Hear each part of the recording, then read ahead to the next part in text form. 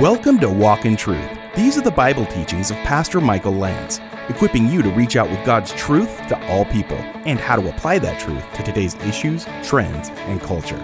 Learn more about the program and the podcast when you follow us on Instagram or Twitter at Walk in Truth Show.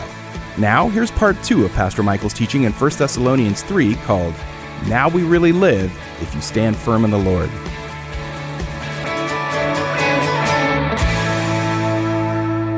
Paul's attitude is incredible. I wish my attitude would be more like this. Paul says in 2 Corinthians 12:15, I will most gladly spend and be expended for your souls. If I love you the more, am I to be loved the less? And Jesus says, greater love has no one than this, that a man lay down his life for his friends. This is what the Christian faith is about. This is what the Lord modeled. And as Paul did what he did, he was reflecting his good shepherd. See, Paul hated the church at one point. He tried to destroy the church.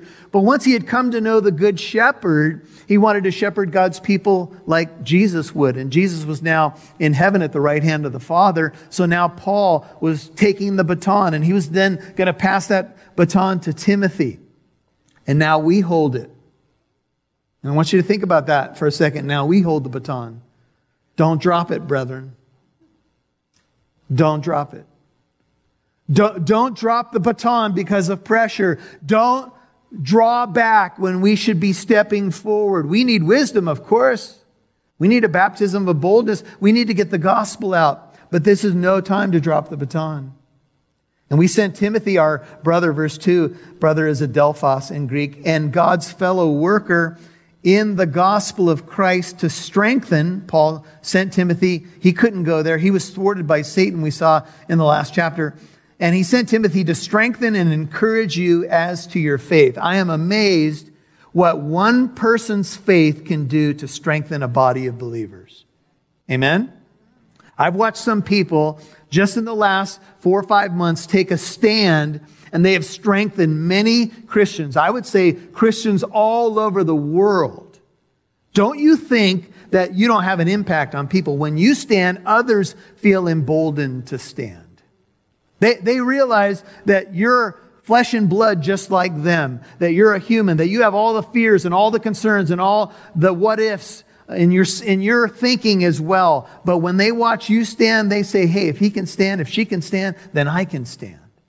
And that's what I've watched happen.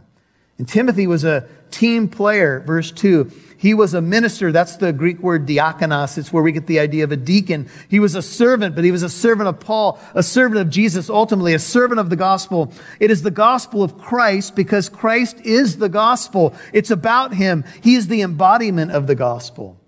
And Paul wrote many sections about Timothy's faithfulness, and he could trust Timothy to represent him. Write down 1 Corinthians 4:17 when Paul says, for this reason, I've sent to you Timothy, who's my beloved and faithful child in the Lord. He will remind you of my ways which are in Christ, just as I teach everywhere in every church. Philippians 2:22 and 23. You know Timothy's proven worth, that he served with me in the furtherance of the gospel like a child serving his father. Therefore, I hope to send him immediately as soon as I see how things go with me. I'm so excited to hear about men who are going out from this congregation, planting other churches. Do you know that there's a living truth right now in Topeka, Kansas? There's a living truth in Prescott, Arizona. Got to wear boots to go there, but nonetheless, Prescott, we say hi. And there's other people who have gone out from this congregation who are praying right now. Maybe I should establish a living truth in another state.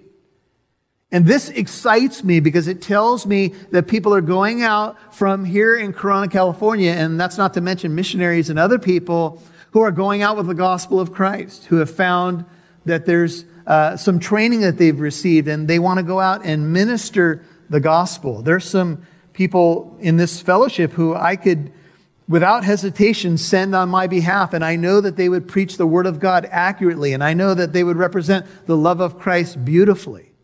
And that's part of what we're doing here, is we're training the next generation to take the baton. And by the way, it's not always as formal as you might think. We're doing it right now. Every time you take in the Word of God, every time you go to a Bible study, every time iron sharpens iron, you're getting more of a sense of mission, I hope and pray. To go to your workplace, to go to your neighborhood, to go to your family, to go to your sphere of influence, and to represent Christ. So that no man, look at verse 3, may be disturbed by these afflictions. For you yourselves know that we have been destined or appointed for this. I want you to hold your place in 1 Thessalonians, turn all the way to 2 Chronicles 15. 2 Chronicles 15. I was watching Tony Evans be interviewed recently, and he mentioned this passage, 2 Chronicles 15. And I think it's very apropos for the time, and I'm going to read it to you, and I'm having you turn there for encouragement purposes, 2 Chronicles 15. But as you turn there, I want to remind you that when Jesus called Paul and he informed Ananias, who was doubtful about Saul, who becomes Paul, about this man and his calling and so forth, the Lord says of Paul, he is my chosen instrument, and I will show him how much he must suffer for my name. At Saul's original call, Saul who became Paul, what was prophesied over him is that he was going to suffer. He was going to bear my name before kings and rulers and authorities, but I will show him how much he must suffer for my name.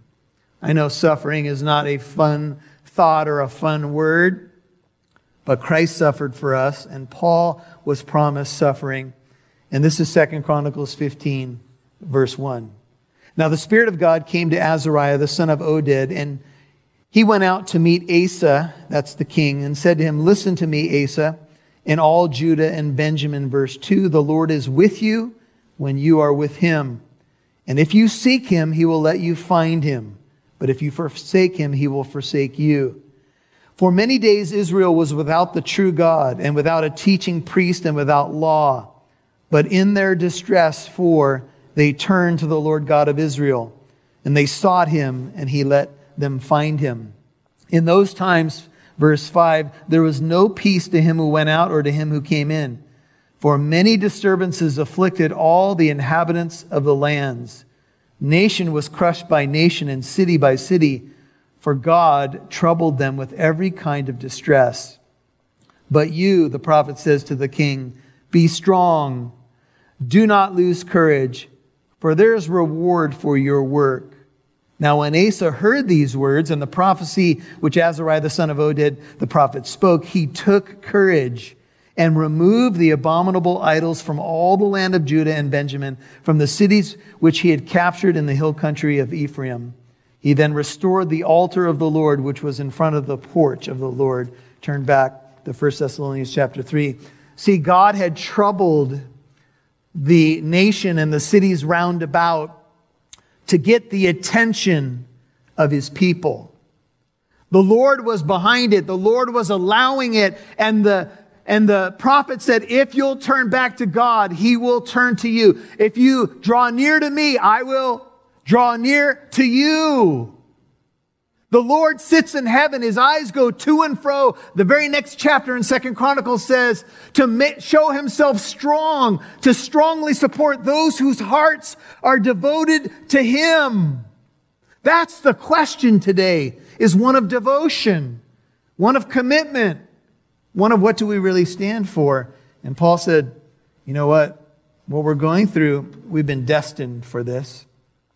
And when you're going through trouble, don't look to the wrong places and don't listen to the wrong voices. There's a Danish proverb that says, he who builds according to every man's advice will have a crooked house. And as a pastor recently said, apparently a Master's of Divinity degree doesn't come with a spine these days. Just take a breath. That was really for me, not so much for you. See, this is our time, brethren. Do you see it? And so Paul says, look, don't be surprised by this. Jesus promised us tribulation. He said, in this world, you will have tribulation. I know you guys don't have that as your morning verse for your Monday. Hey, here's a promise from Jesus. In this world, you will have trouble. Praise the Lord. Hallelujah. Gonna see some trouble today. Praise the Lord. Hallelujah. I know you want the more positive verses. I'm with you, but it is a promise. And so Paul says, look, this is the way it works. Acts 14:21 says, and after they had preached the gospel to that city and had made many disciples, they returned to Lystra, Iconium, Antioch, retracing some steps, strengthening the souls of the disciples, Acts 14:22, encouraging them to continue in the faith and saying, through many tribulations we must enter the kingdom of God. Acts 14:22. Now, these may not be verses that you're always thinking about, but they're in your Bible. And there are many troubles that we face. A man confined to bed because of lingering illness had on his sunlit windowsill a cocoon of a beautiful species of butterfly. As nature took its course, the butterfly began to struggle to emerge from the cocoon. But it was a long and hard battle. And as the hours went by, the struggling insect seemed to make almost no progress. Finally, the human observer, thinking that the powers that be had erred, took a pair of scissors and snipped the opening larger. The butterfly crawled out, but that's all it ever did, crawl. You see, the pressure of the struggle was intended to push the colorful, life-giving juices back into the wings. But the man in his supposed mercy prevented this. The insect never was anything but a stunted abortion, says this writer. And instead of flying on a rainbow wings above the beautiful gardens, it was condemned to spend its brief life crawling in the dust. That gives me the idea that God knows what He's doing. In fact, that you can depend upon Him even in the struggle, even when it's long and hard and seems almost meaningless. You'll hear more from Pastor Michael in a moment. Please take the time to visit our website, walkintruth.com, to learn more about the program. And if you've been listening for some time and appreciate what the program has to offer, would you please consider giving a small donation? Walk in Truth is a listener-supported ministry, and we're able to broadcast on this station and do the podcast because of that support. That's also how we're able to do our 633 apologetic events for free. If you're a new listener, please don't give. We're just blessed that you're listening. But if you've been listening for a while, can you give $5 today? We believe that the Lord is faithful, and your $5 donation will go a long way to help us keep this ministry going. You can give your $5 donation when you visit walkintruth.com and click on Donate. That's walkintruth.com and click on Donate. Pastor Michael and the Walk in Truth team invite you to Harvest Fest 2020. Harvest Fest is free and will be outside Living Truth Christian Fellowship in Corona. This is an entertaining, fun, and safe way for your family to spend October 31st. You and the kids will enjoy fun activities like trunks of treats, find your way through a life-size maze, play games like the Cakewalk, and of course, have a chance to fellowship with worship music. Again, bring your family and friends and come out and meet Pastor Michael at Harvest Fest, October 31st from 6 to 8:30 p.m. outside Living Truth Christian Fellowship in Corona. Call 844-48-TRUTH for information and directions. That's 844-48-TRUTH. 844-48-TRUTH.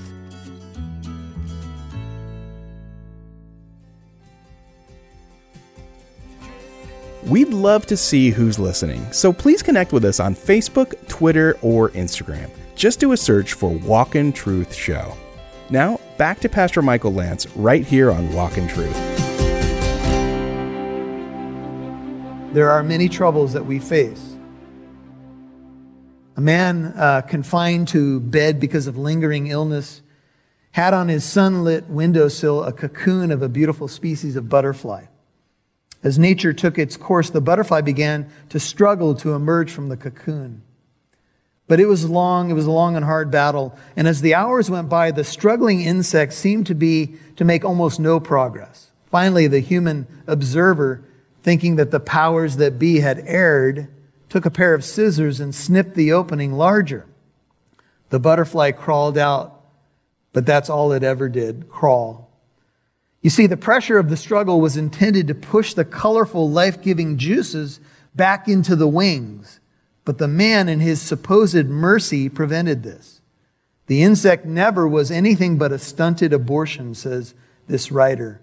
And instead of flying on a rainbow wings above the beautiful gardens, it was condemned to spend its brief life crawling in the dust. That gives me the idea that God knows what he's doing. In fact, that you can depend upon him even in the struggle, even when it's long and hard and seems almost meaningless. In chapter 5, Paul will write to the Thessalonians, God has not destined you for wrath, but to obtain salvation through our Lord Jesus Christ. He's not destined you for wrath, but he does know that the struggle will make you stronger. He does know that times like this can purify and strengthen his people. Do you sense that? I do. I sense a new depth of worship in your hearts and in your voices. I sense the church saying, you know what? Lord, help me to stand. Maybe you've been praying more desperate prayers than you've prayed ever in your life. Praise God if you're doing that. If the Garden of Gethsemane, so to speak, draws you closer to Jesus, if your Garden of Gethsemane draws you to the Lord for strength, amen, then that's good. For indeed, when we were with you before, we kept telling you in advance that we were going to suffer affliction, and so it came to pass, as you know. For this reason, when I could endure it no longer, this he says a second time, I also sent to find out about your faith, for fear that the tempter might have tempted you, and our labor should be in vain. I could endure it no longer. Paul says, I couldn't stand it any longer. Look at verse 5. I had to find out if you had stood or if you had given in to the tempter. Who's the tempter? Satan. He's mentioned in the previous chapter. Satan thwarted us. The tempter came into the Garden of Eden and tempted Eve, right? Did God really say? Tempted her with the forbidden fruit or the tree of the knowledge of good and evil. And in Matthew 4, and I got to take you there because I want you to see how this works. Matthew, Mark, Luke, and John, hold your place in 1 Thessalonians. I want to show you where this tempter word is used. I think it's the only other place that I found it as Satan is described as the tempter, and it's in the life of Jesus. Jesus is driven up by the Spirit into the wilderness right after his baptism, right after the Father affirms him, right after, you could say, the beginning of his public ministry, so to speak. And after Jesus had fasted, Matthew 4:2, 40 days and 40 nights, he then became hungry. That's an understatement, right?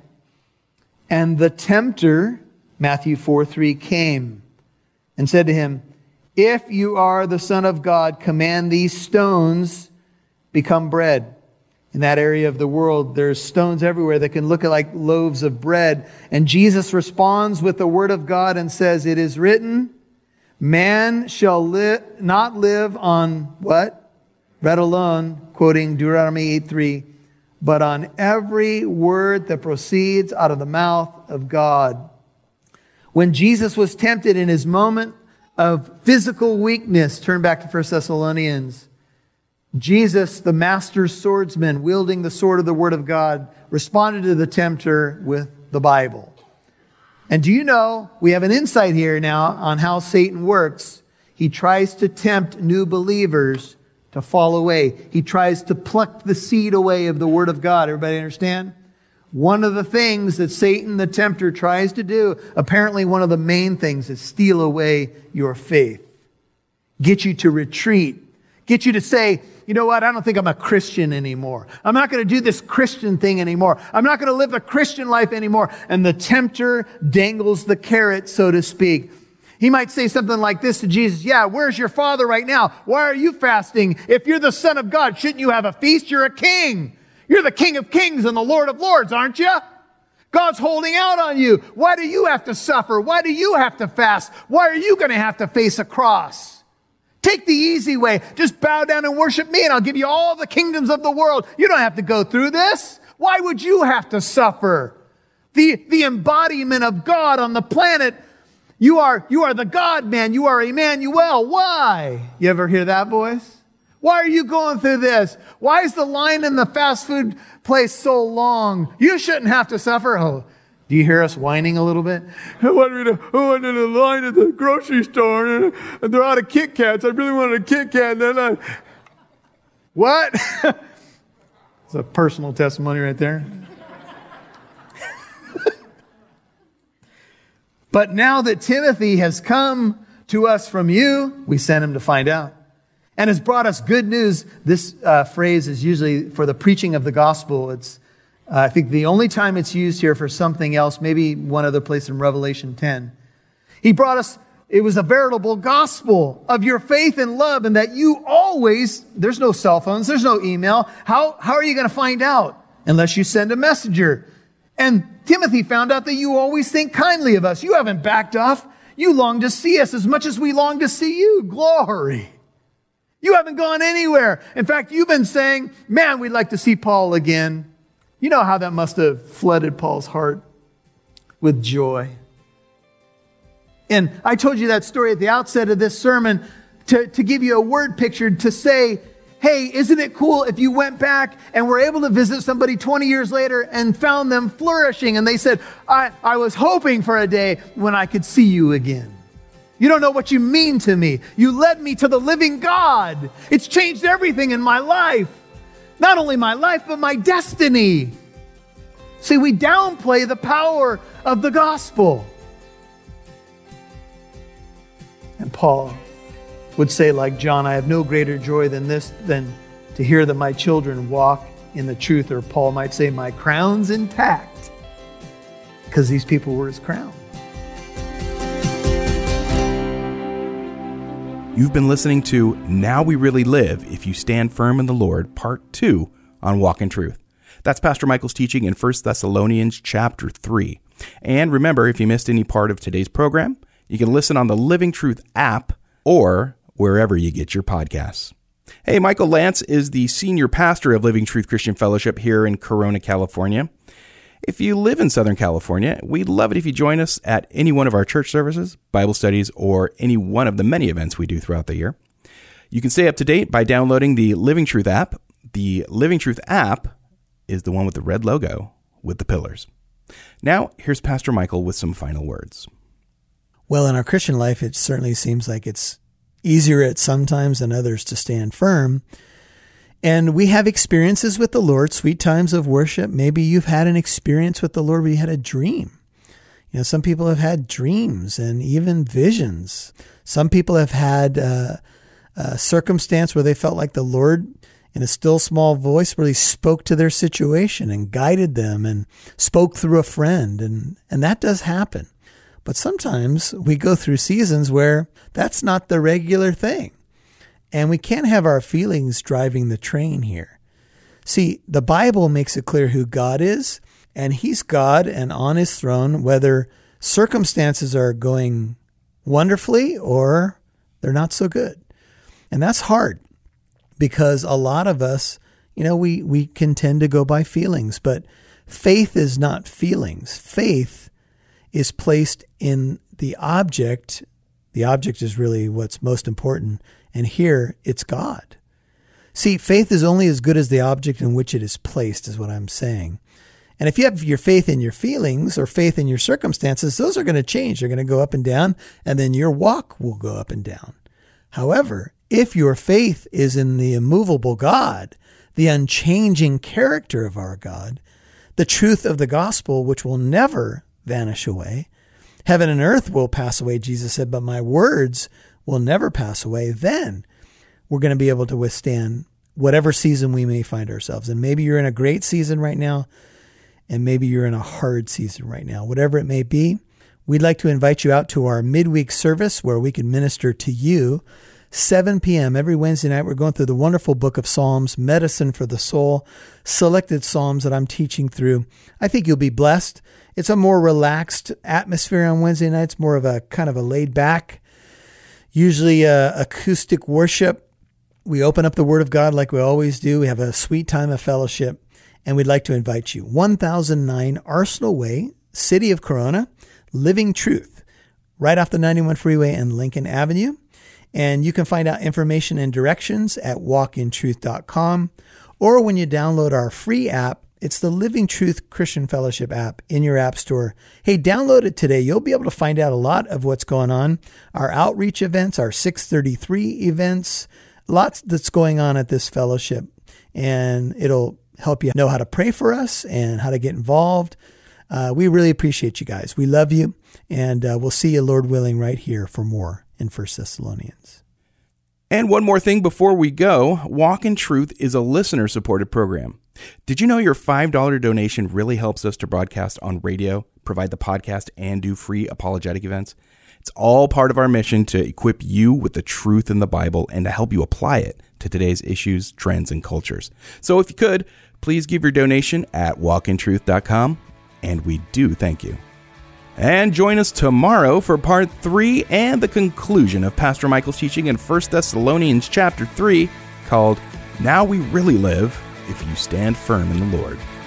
I'm Mike Massaro. Thanks for listening to Walk in Truth, where it's our goal to equip you to reach out with God's truth to all people.